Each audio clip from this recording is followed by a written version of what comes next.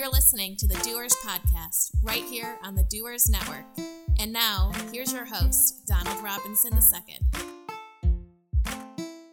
Welcome, everyone, to the Doers Network. I'm Donald Robinson II, your host, and a special treat for you all. On the line, I have Mr. Doug Song, co-founder and co-creator of Duo Security, wonderful two-factor authentication technology company. That's just a small part of what they do, and we're going to get into some of that in a few moments.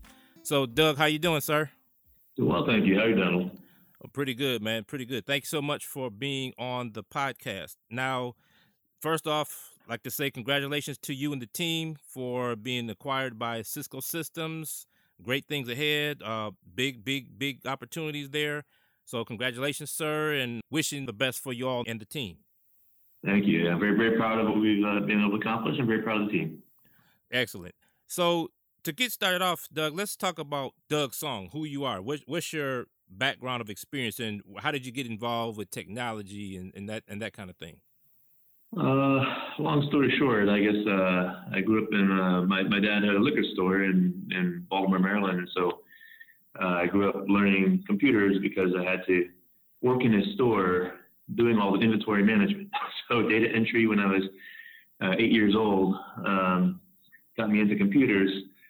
But from there, I got into security because I grew up basically in the shadow of the NSA. So, where we were, it's pretty much a bedroom community of the NSA. About a third of my neighbors all worked at the agency. Okay. And back in those days, before the internet, we were all, dialing into BBSs and stuff. But yeah, that's how I got into computers originally, and then I got into security, and to come out to Michigan for school, and decided to stay. Where'd you go to school at? Well, at the University of Michigan, and then came to Ann Arbor for all that. Thought I would major actually in philosophy, and I kind of did that. I spent about 5 years in school, so it took me a little longer than I guess most other folks might do it. But I was paying my way through school, doing a degree in the residential college, as well as doing computer science. So ultimately ended up finishing up and then just doing companies right after that. Okay. What got you going with an interest in computer science? How did you get to that type of field? Well, since I was little, I was always doing computers. I was always very interested in security and hacking and so forth.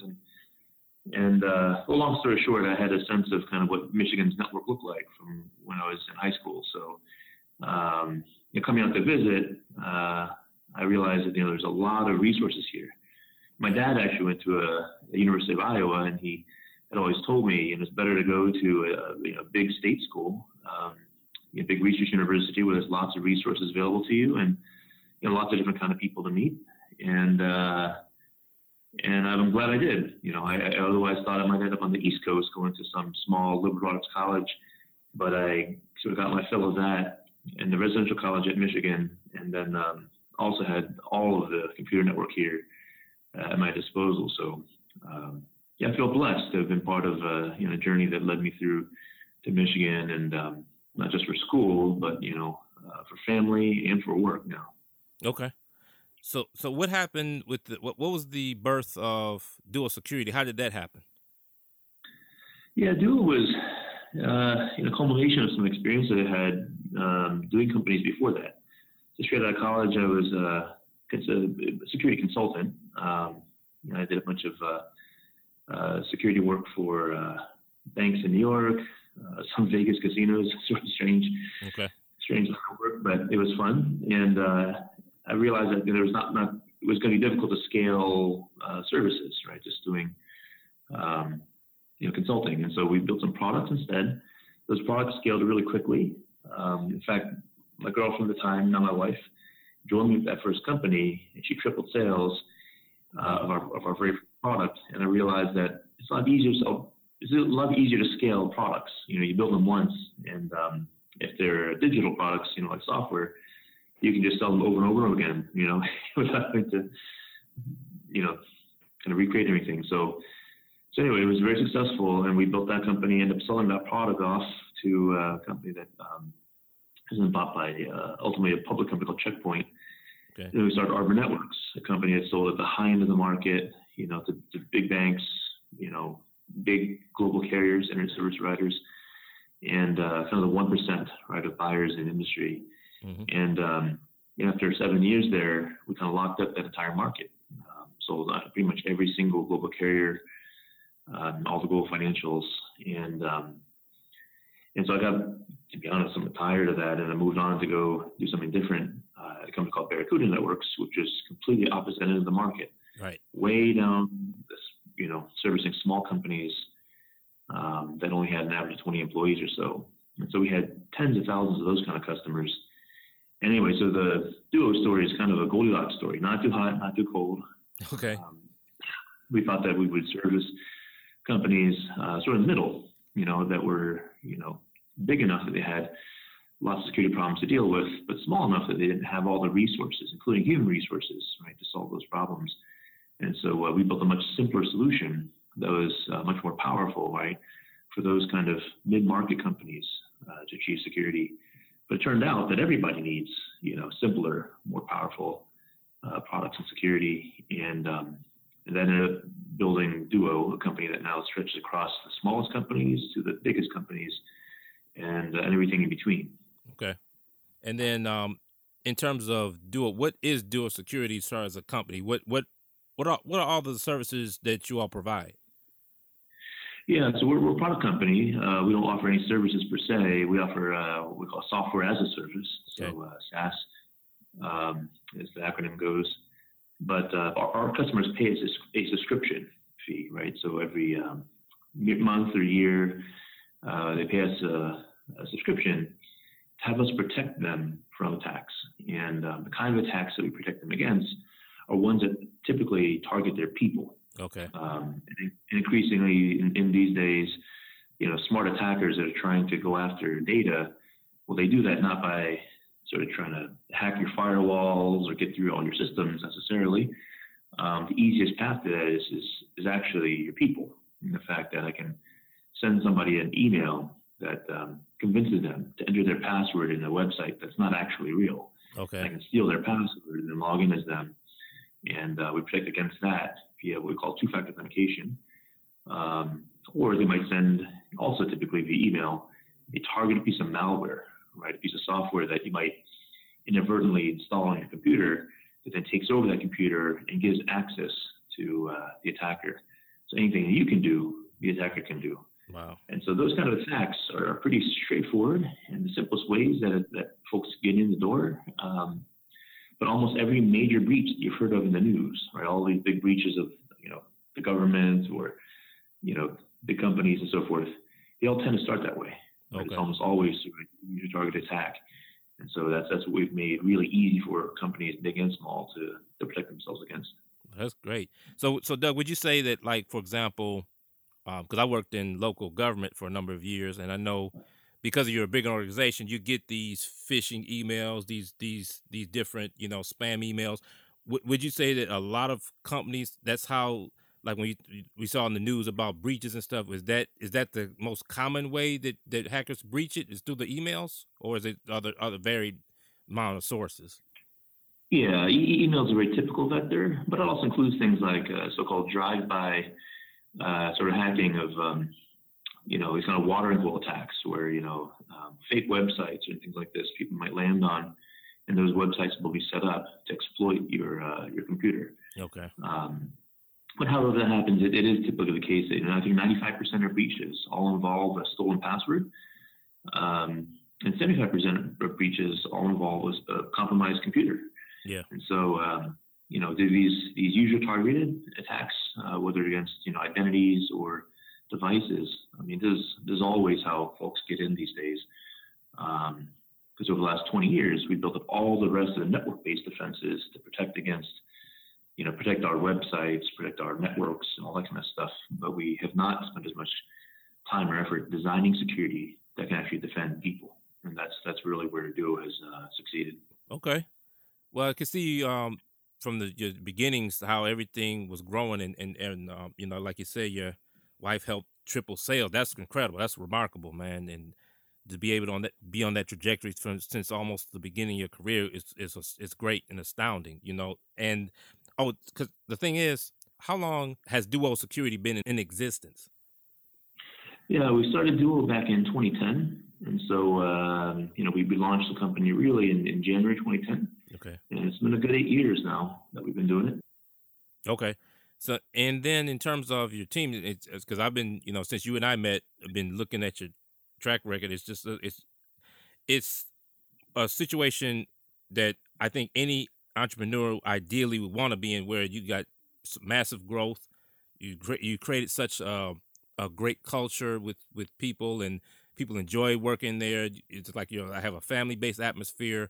What's your philosophy in terms of running and leading a company? What are some of the nuggets of assets, like what you've learned in terms of running a business? What helps a business grow? And it's kind of hard I know it's hard to explain a little bit, but in terms of your culture, can you explain a little bit how you help build that culture to maintain to where it is now? Yeah, sure. Yeah, well, I think, most businesses, in the culture of organizations tend to, tie somewhat to the tone from the top, right, set by its leaders, or, again, sort of the founding principles of it. I think, you described it as feeling like a family. I think it's true that we're a caring organization, but we don't really call ourselves a family per se.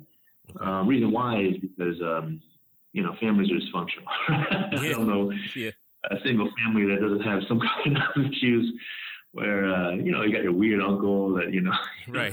You tolerate a lot of behavior from family that you would never tolerate, right, from any other context. Right. And so instead, we call ourselves a team, right? And I think, culture comes from where you're from. Here in Michigan, and particularly in Ann Arbor, the culture that exists in Ann Arbor is, it's a culture of learning, right? That's what this place is about. Yeah. And so, like I said, I don't think that, as a team, we're any smarter. We don't work any harder. We don't, we're not better looking. And I think the one thing that we do better than any other organization that we have to compete against is that we learn faster, new routes of success that our competitors won't. And so we were able to innovate because we approach things as a team. And I think, that comes from, not only a commitment to learning together, but also I think, the other thing that Michigan's about, right? The team, right? Yeah. Ocean about you said. Yeah. It's you win as a team, lose as a team. Nothing else matters. And I think that's true in life and in business. We don't tolerate, the kind of dysfunction that other folks do. And we hold ourselves to a higher standard. And so, I think, we're as an organization, we're on something of a moral mission, right? We're out to basically help, increase social good, right, in this world. We exist to protect others from harm. That's what a security company does.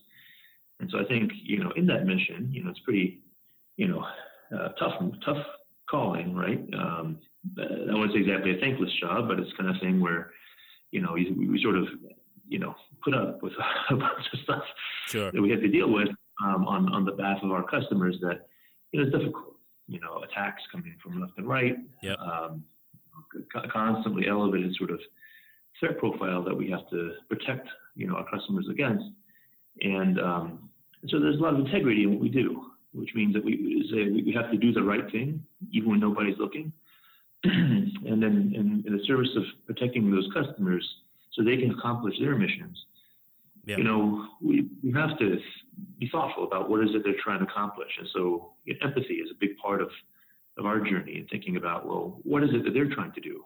How do we make this stuff simpler for them and make sure that, in their daily lives and in their work, the way that we can actually secure them is to simplify what is it they do and make, all their lives easier. And so that's a large second kind of pillar, making things easy. Yeah. And then I think third for us really is, it really is around that simplicity, right? How can we drive to focus on the problems that are most pressing for these customers to solve, and do it in the most effective ways. Because in security, there's a lot of stuff that's out there that's not, it's kind of flashy, but it doesn't really solve the problem. It's more like, these other companies, they admire the problems. Like, look how smart these attackers are. You're never going to beat them, or it's all very fatalistic. Right. It's not a matter of if, but when you're going to be hacked. And we sort of say that's just sort of nonsense. I think we can and need to do better, and we exist really to protect our customers from harm. So we can't just sort of give up and say, well, we're just here to clean up after the attacks happen, right? That's what a lot of companies say, you have to do now. Right. Detect, respond, and I think really an ounce of prevention is worth a pound of cure. Yeah. So our focus has always been, to democratize security, to make security something that every organization in the world can achieve by making it easy and effective. Because for the most part, security is difficult. Yeah. It's hard to do. It's kind of one of these problems that you don't really know if you solved or not, because the evidence is that nothing happens, right? So a bad vendor can sell you a box, you put it in your network, and it doesn't do anything, and they say, "See, you're more secure. Nothing's happening." The customer says, "Well, nothing was happening before you came here. Put that box in the network. What did I just buy?" And so every day, I think we believe that we have to earn it, right, from our customers, and we have to demonstrate our value, and we have to help defend them in ways that, and help them understand the risks in ways that they otherwise can't do themselves. Right. And so it's a different approach, again, how we think about the problem and how we've kind of set out to do that. Sure. I think some other things in terms of our culture, that I think are maybe a bit, different or unique to us. Most of my background comes from open source. So before I did any companies, I was an open source software author. I wrote free software, right? Okay. With a bunch of folks, and we're all volunteering our time to do this. And even now, I think of my team at Duo as basically a bunch of volunteers. Like, no one has to be a Duo. There are tons of companies you could go and get a paycheck from.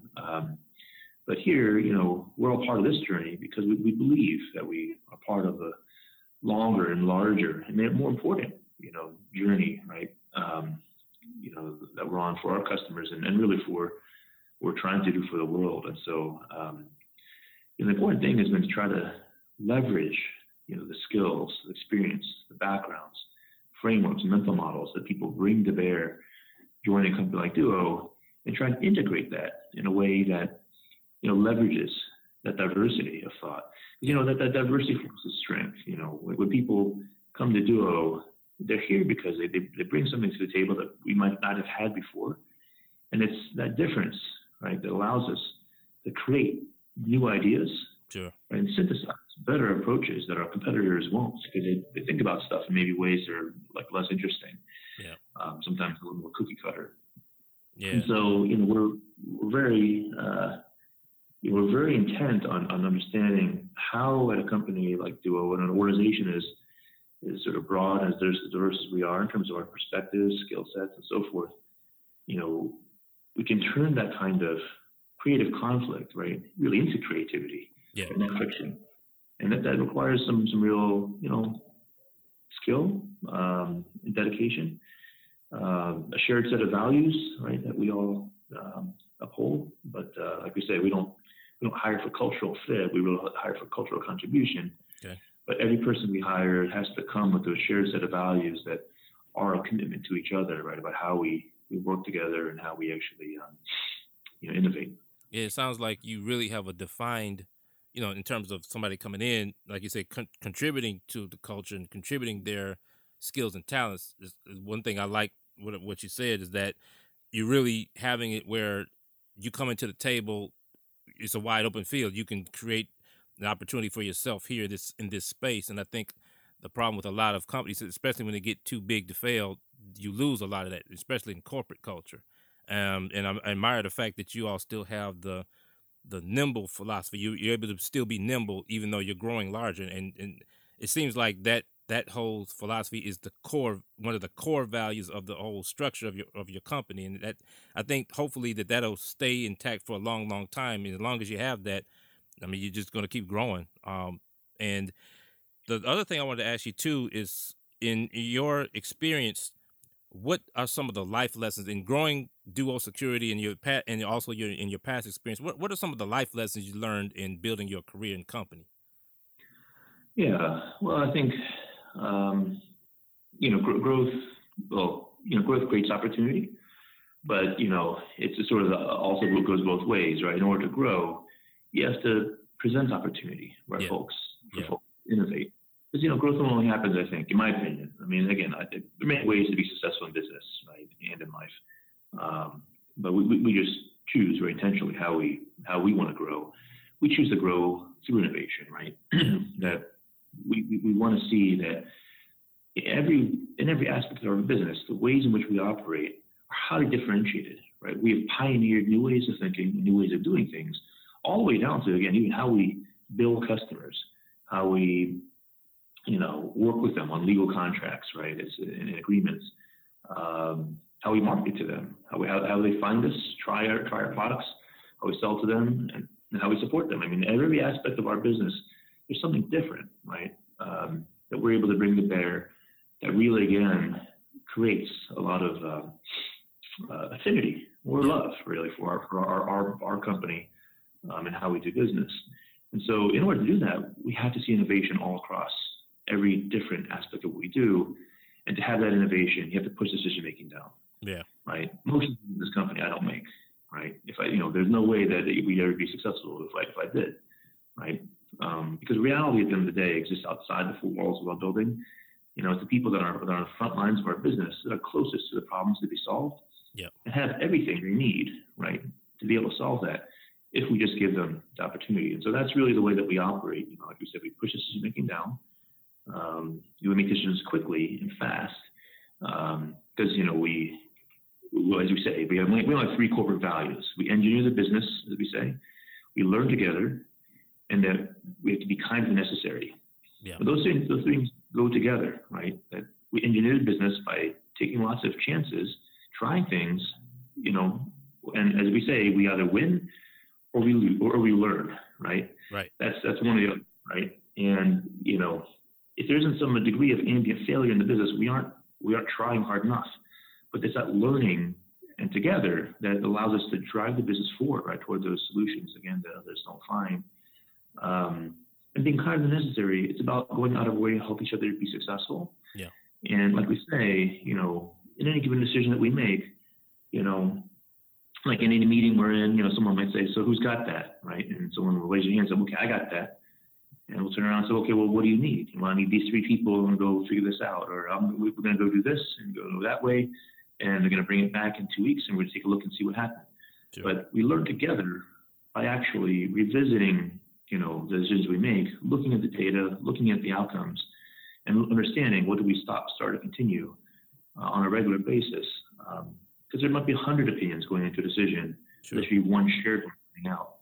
And so we work really, really hard to find that kind of alignment and have, again, you can't have 700 horses pull the cart in different directions. Yep. We're all going to be aligned, and that alignment is actually what makes us a team, right? All pulling in the same direction and going for the same goals. Right. And so we work really hard on, again, how we do that. We train on how to do all those kind of things, provide feedback and all that kind of stuff.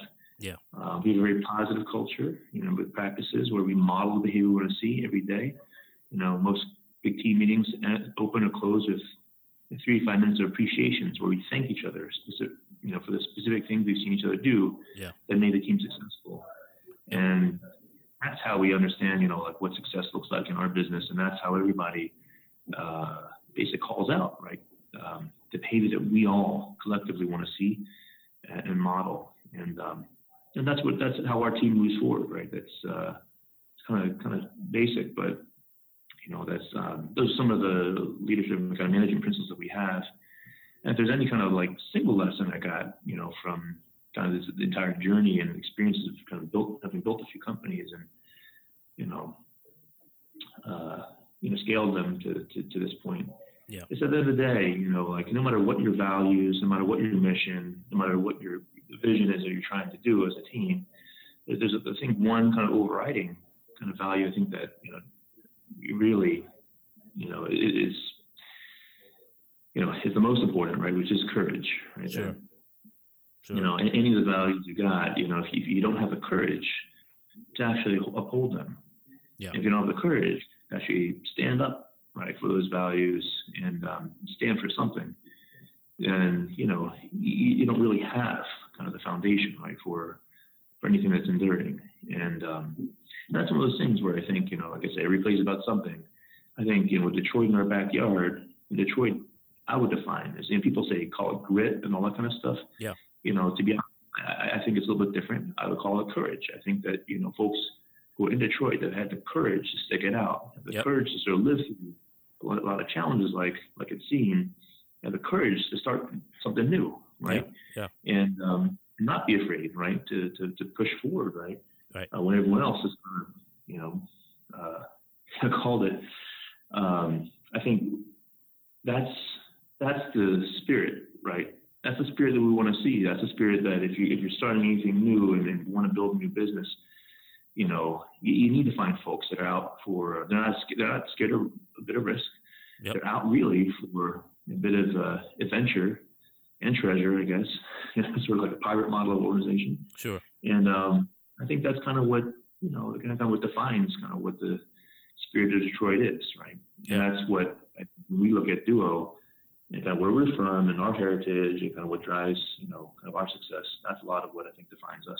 Oh, yeah. And I like the fact that we mentioned earlier about one thing I didn't hear you say is about losing or having a philosophy of losing or failure. Embracing failure, it's the learning that to me is there's learning in failure. There's learning in quote unquote losing. There is no losing. It's just that you're learning and you're growing at the same time. So you get to the win. And if you have another challenge, you just learn from it. And I think, and now that you mentioned on the segue, I was going to ask you next.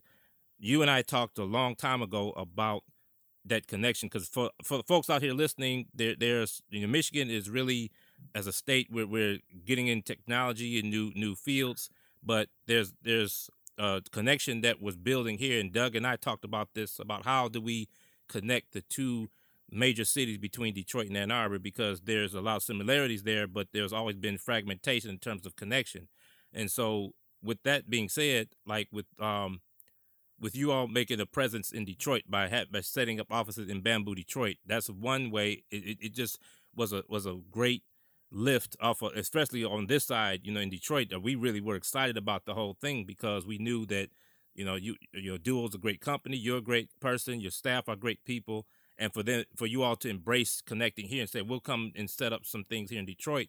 It's really a great statement. I'd like to thank you for that. And so in the next question I'm going to ask a few more questions, then we'll be out of here. What's your take on the whole entrepreneurship, tech, creative scenes in Detroit, Ann Arbor, and Michigan as a whole, even possibly in the Midwest? What's your take on where we are now with that? Well, I think it's just worth a reminder for folks that don't kind of know the full history of kind of entrepreneurship in Michigan more generally. And this is an entrepreneurial state.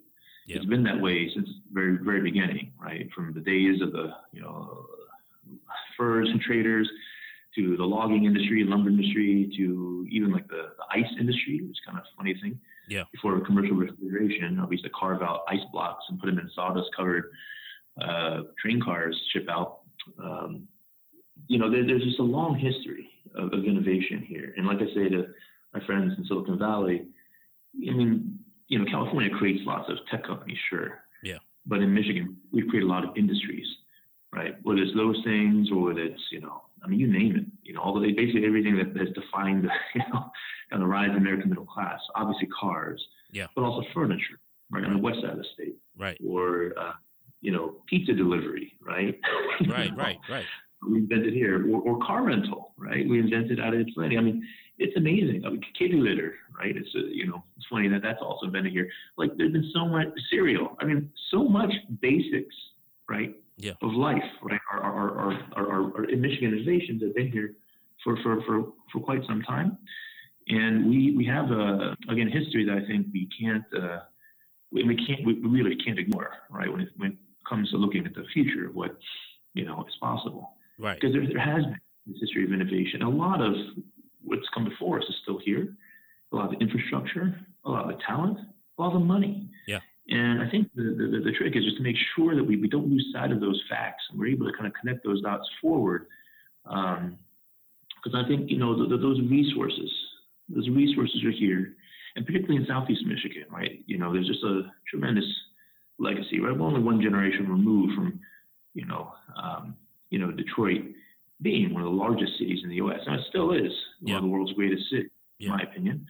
But I think, there's a lot more to do, I think, and a lot more opportunity as we work to connect all the new things that are happening here and across the state to what's happening around the world. Sure. Manufacturing has become, again, something that I think in decades past, the U.S. has sort of worked to kind of outsource. I think that's coming back, right, in many ways. Sure. I think it's coming back and they're very different too, right, through automation and, advanced manufacturing. And this state is still, kind of headquarters, right, of all that, given the, several $1 trillion auto industry and, the long legacy of that kind of success. Yeah. It's also the case with technology. Technology is, something that, as we've seen, particularly in software, you can be successful with anywhere, right? Yeah. And here in the Midwest, right, we sold, Duo. We've acquired and have merged now with Cisco, or will be, right? It's subject to close, but, it's, roughly $2.4 billion deal. A buddy of mine down in Indianapolis, Scott Dorsey, sold his company for $2.4 billion, years ago, called Exact Target. And that became the cornerstone, really, of technology in Indianapolis and kind of the rise of a lot of that community. I think we have a lot of that that's already here and it's come before us. All right. Quicken Loans is there even before Quicken Loans, literally before then in the same building as CompuWare, right? Right. And more broadly across this region, you connect it to Ann Arbor, which I do consider to be part of Metro Detroit. It's only 35 miles away. It's closer to Detroit than San Jose is San Francisco. We call that Silicon Valley. Right. Ann Arbor produces tons of companies, right? You look at the Ann Arbor New Tech Meetup, and there's 5 new companies every month. Right. On average, we've had a company exit for, about $200 million every single year. Wow. Right, in Ann Arbor for the last decade, for the last 10 years. And even before that, you had a whole legacy of companies, right? Technology, dating back to, the hardware companies like Ann Arbor Terminal, to all the companies that were doing computer vision and everything else. So, there's actually a long legacy of technology here. And I don't think people recognize that sometimes, right? Or the fact that the internet, right? Michigan was the foundation of the larger part of what became the commercial internet. We, the state of Michigan, as well as IBM and ANS, they created the NSFNet, right? The National Science Foundation Network that was hundreds of universities using all these internet protocols. And when that merged with ARPANET, which everyone calls that was the original internet, though, that was 12 schools, whatever, right? The NSFNet, the hundreds of universities that are part of that network, when it merged with ARPANET, that became the internet. And that was done here in Michigan. That's why we still have Internet 2 here. That's why I have, all this legacy of computing here in Ann Arbor particularly. And so anyway, there's just tremendous, history, right, that comes, before us. Yeah. I think, we honor, respect, learn from, and leverage, right, in what is it we do now. Right. And I think that the biggest challenges for us right now as we think about that is being thoughtful about the regionalism, right? Not sort of drawing these divides and these lines between us where, strangely, there's like this invisible force field on like at 275, right, between Ann Arbor and Detroit. Right. I don't get what that is. Maybe we just need, to break that down with things like, regional transit. But I do think that, 3 things have to go hand in hand as we think about the future of our region, Southeast Michigan. Development, affordability, and public transit. Sure. Those 3 things have to go hand in hand because any one of them can't work alone, right?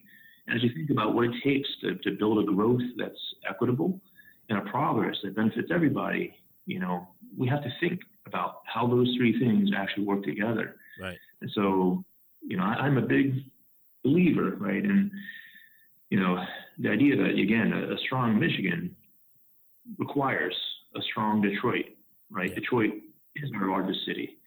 It needs to be successful for this region and for the state to be successful. It is the home, right, of our largest industries. And I do believe that, it has finally come back, right? There were a few false starts, I know, for many years. Yep. People called out, but by now it is incontrovertible evidence, right? Detroit is on its way back in a big way, and it is the most amazing, comeback story, right? I think in sort of American history. Right. And so, this is the place to be. This is the place to do it. These are the people to do it with. And I guess what I encourage everybody to think about is, as we think about our collective future and success as a region, to have the courage and the belief and the support in one another that we can all do this together. Because that's the only way we get it done. Absolutely, absolutely. And on that note, what do you think in the next 5 or 10 years, our connection in just the tech scene as a whole, Detroit, Ann Arbor, and state of Michigan, where do you think it's going to be? Well, I don't know, man. I can't predict the future. Yeah. But I think what I'd say is, here's what I hope for. Right? I hope for is that we put aside some of our regional differences. We still have particularly local leadership, right, in certain counties and so forth. Right. Continue to draw the lines between us. And I think that's got to go. Right. That's an old, antiquated way of thinking.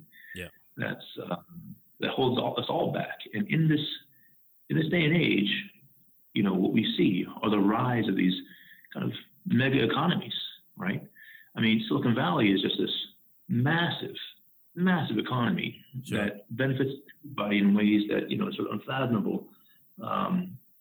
Think that all that was just, fruit orchards, right? Right. Decades ago. And so I think, you think about, future of this region, I do believe we're going to see technology transform all of our lives. We already have, right? How many of us are carrying around a device in our pockets, right? That's more powerful and better connected than any of our computers were, right? Even, 7 years ago, right? Right. You consider that, technologies like social media and Facebook and so forth, right? They connect us and have changed our lives in ways that 10 years ago didn't exist. Right. At all. Right. It's sort of, the rate of technological change there is unbelievable. And it's coming next, right, to our physical lives. And we see it happening with mobility and transportation and everything else. Yeah. And this is the place, I think, where, we have a unique opportunity to own that. If only we can get out of our own way to help each other, right, claim that success, because it should be ours, right? Between what exists, in this region, from design on the west side of the state to systems and software in Ann Arbor to networking to all the automotive, right, innovation and design that has happened in Detroit. I mean, this is ours to take. So sure. I think I see Detroit again being the engine of economic growth, innovation. Not just for ourselves and not just for Michigan, but for for the U.S. and for the world at some point. Sure. Again, if we're able to make this work. Sure. And also the thing about Detroit, like what led you all to set up shop at Bamboo? I mean, how did that happen? Yeah. Well, we've been doing stuff with Amanda and a bunch of our friends in the city for a long time, many years, right? Whether it be Monica stuff, Startup Week Detroit, or before that we were doing like Tech Week Detroit, Detroit Entrepreneurship Week. Got involved with Grand Circus. My VP of Engineering is on the board of Hacker Fellows. I mean, we've always been close to the activities and community building up in the city. Because again, it's been important to us in our success, right? Understanding how we tap into kind of a movement, right? That's happening that's larger than ourselves. Sure. The wind behind ourselves. And so, as we've thought about like where will we set up, right, long term in the city, in a community in which we've always benefited from. We wanted to be in a place again where it was the crossroads of that community. And I think Amanda and team have built, an amazing and wonderful thing in Bamboo, a place where, again, new things happen and new people, right, are supported. And that's what I think, a city like Detroit really needs, right? Yep. It needs new ways of thinking. It needs, success, right, born of new people and new ideas. And again, I think Bamboo has been a catalyst for a lot of that stuff in a way that, feels very similar to the way we've done things at Ann Arbor, right? Very grassroots, very much bottom up, very much people first, and all about the relationships, because relationships matter. It's not just the big companies and the big institutions, right?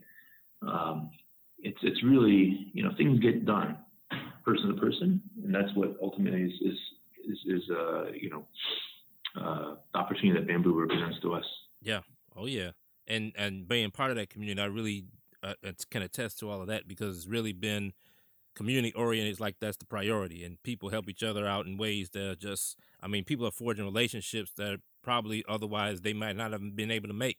And it just convergence of everybody, pulling together. In fact, that's why, this podcast is in existence, because of the connection that Amanda and I had, and so, just appreciative of folks like yourself being a part of that as well, because I think with this type of vehicle, people around the world can hear this and hear the energy through the audio of what we're talking about.